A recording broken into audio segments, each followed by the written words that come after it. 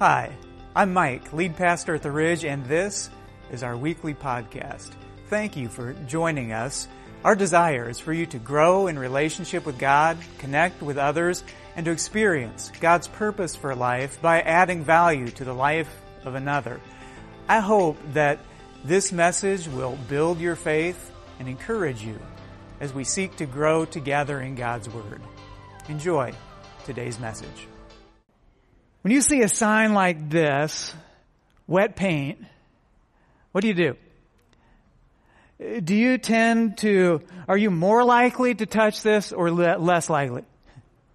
I'm more. I look at this and I think, do I really want to spend the rest of my life wondering? Interesting thing, I'm not alone. Studies indicate that wet paint signs actually lead to more touching, not less. Lord, lead us not into temptation, because we are perfectly capable of finding that all on our own. We're drawn to it. Genesis chapter 39, it begins with this, verse 1. It says, "Now Joseph had been taken down to Egypt." The past couple of chapters, we've discovered Joseph, he grew up with a bunch of brothers. Well, he was clearly daddy's favorite. So his brothers, they're jealous. They sell Joseph off as a slave. Verse 1. "Now Joseph had been taken down to Egypt. Potiphar, an Egyptian who was one of Pharaoh's officials, the captain of the guard, bought him from the Ishmaelites who had taken him there." Well, who's Potiphar? Verse 1 calls him the captain of the guard. That would be Pharaoh's elite bodyguard. In other words, Potiphar, this was a VIP. Verse 2. "The Lord was with Joseph so that he prospered." Well, he prospered. That's an important phrase in Genesis 39. It's actually in here 7 times. He prospered. Well, what does that mean? Keep reading. Verse 2 continues, "The Lord was with Joseph so that he prospered, and he lived in the house of his Egyptian master." So Joseph was still a slave, which means God's idea of prosperity is a little bit different than mine. He prospered. He's still a slave. One of the things that we see in here, following Jesus isn't some kind of heavenly Ponzi scheme. Follow Jesus and He'll make you rich and put rims on your tires. That's not in here. That's not what's going on in here. When God says that Joseph prospered, remember the context. Joseph was still a slave. He prospered. Here's what it means, that even in an undesirable situation, God was still with him. And maybe that's you today. Maybe that's God's word for you today. Maybe you're in an undesirable situation and the word of the Lord is, I'm still here. I'm still with you. That's prospering. Verse 3. "When his master saw that the Lord was with him and that the Lord gave him success in everything he did," so God was with Joseph. Whatever he did it well. Potiphar recognized Joseph's success and he rewards him with a promotion. Verse 4. "Joseph found favor in his eyes and became his attendant. Potiphar put him in charge of his household and he entrusted to his care everything he owned, from a common slave to the head of the house. But Joseph, he encountered one of these." Verse 6. "Now Joseph was well built and handsome. After a while, his master's wife took notice of Joseph and said, 'Come to bed with me.' Well, by this time, the Potiphars have been married for over a decade. Potiphar's passion seems to have migrated from his beautiful wife to his prestigious career. Familiar with that dynamic? Mrs. Potiphar didn't get a lot of attention, didn't get a lot of affection. Her emotional needs, they're not being met. So she starts looking for them elsewhere. It's been said that Satan does everything he can to bring two people together sexually before marriage, and he does everything he can to prevent them from doing that after marriage. Which side of that equation are you on? Both are dangerous. Don't get the wrong idea. Sometimes people pull the wrong idea as far as God and His view on sexuality. God, He's not anti-sex. God, He's the one who designed our bodies and our parts and our hormones. You know, if it weren't for hormones, the opposite gender might still have cooties. God, He's the one who designed that. In the context of marriage, it's a good thing, it's a healthy thing, it's an important thing. God puts it this way, Genesis 2:24, a man leaves his father and mother and is united to his wife, and they become one flesh. God from the very beginning designed sex for one man with one woman in a lifelong covenant of marriage. If you're married, don't pull a Potiphar. Make sure you're putting enough time and energy and attention, emotional and physical, into your marriage. Don't let those voids enter in. Spend time with each other. Invest in each other. Prioritize, protect, and enjoy your marriage. Verse 6. Now Joseph was well built and handsome, and after a while his master's wife took notice of Joseph and said, "Come to bed with me." Sexual purity has been defined this way: when no sexual gratification comes from anyone or anything but your spouse. Are you there? Married or unmarried? Studies show that 55% of Christian men are involved in some form of sexually addictive behavior. If that's you, not judging, just question. Is that working? Has that brought you satisfaction? Because God tells us this in the Proverbs. He says that our eyes, they will never be satisfied. It's addictive. It's damaging. It reduces people to objects. It reduces God's gift into a biological drive. I mean, think about it this way. If you have a young daughter, or perhaps once you did have a young daughter, or maybe someday you have the potential of having a young daughter, are you looking forward to the day when a pubescent 16-year-old boy comes to your house to take her on a date? Here's a suggestion that I have for you. Give him a little quiz. And here's the quiz. Say, in 20 words or less, I want you to define these words for me in your understanding. 1, curfew. 2, respect. 3, abstinence. And if I like your answers, and if you pass this test, then I'll get back to you in 5 or 6 years. You know, things look different when it's your kid. Understand that that's how God views you. And that's how God views me. He recognizes that sex is the most intimate human connection. And God's plan is for that to function in a lifelong marriage. When we fully commit our lives, that's when we fully commit our bodies. And I know, I live in the same world that you do. I know that our culture claims that sexual gratification outside of marriage is normal, is common, and is harmless. But understand this, that is not what God teaches in the Bible. This is one of those places where what our culture says is okay and what our culture does and what's common in our culture is in contradiction to what God teaches in the Bible.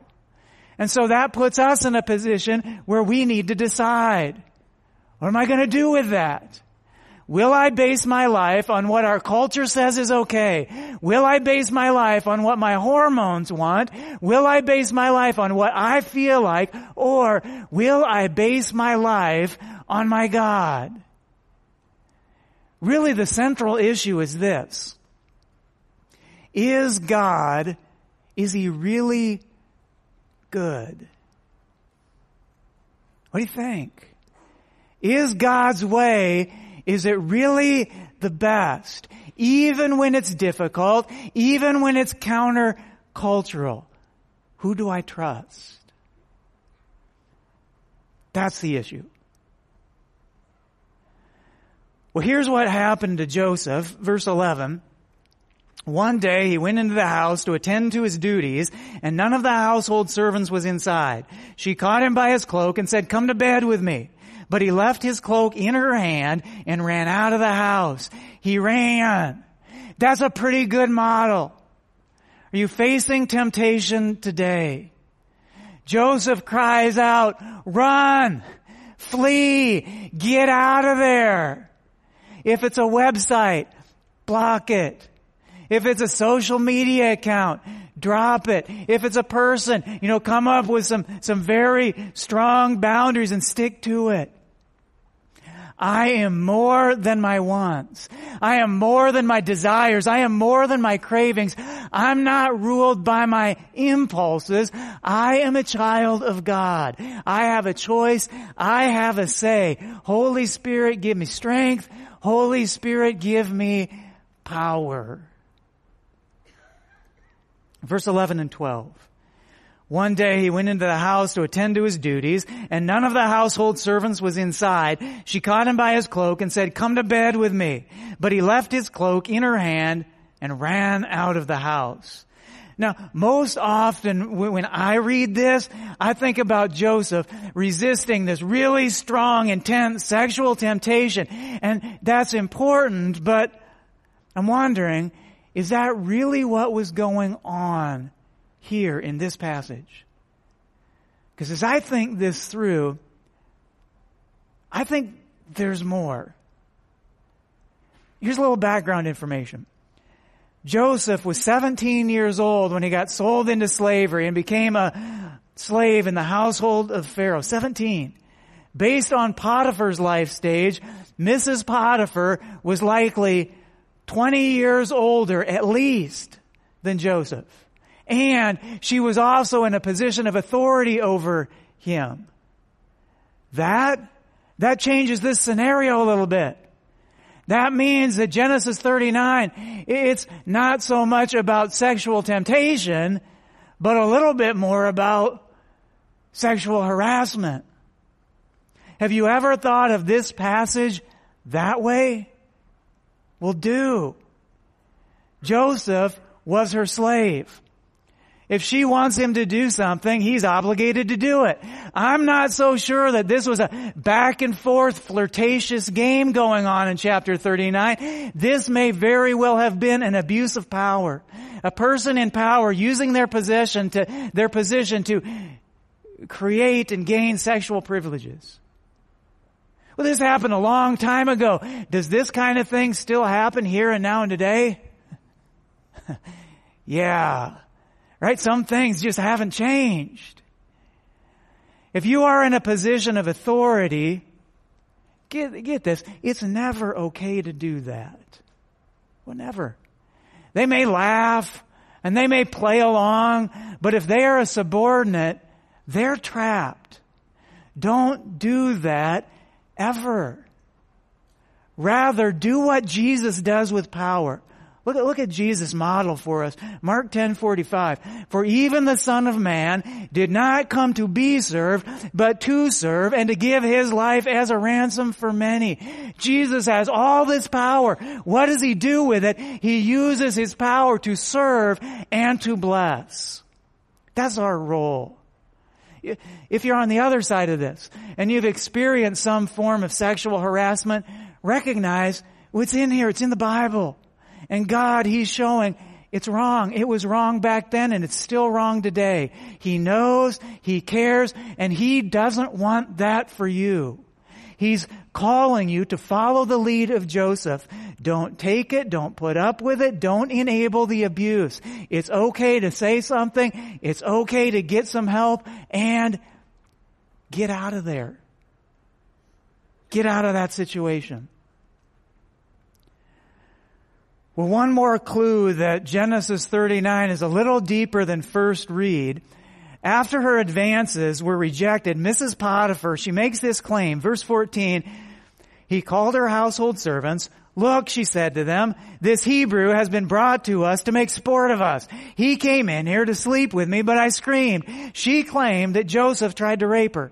When Mr. Potiphar got home, she told him this story. Hear the response. Verse 19, When his master heard the story his wife told him, saying, "This is how your slave treated me," he burned with anger. Now my assumption when I've read this passage, it had always been, well, Mr. Potiphar was angry at Joseph. Is that so? It could be. But this passage is actually quite ambiguous. Technically, it doesn't say who Mr. Potiphar is angry at. Could be Joseph, but it also could be Mrs. Potiphar.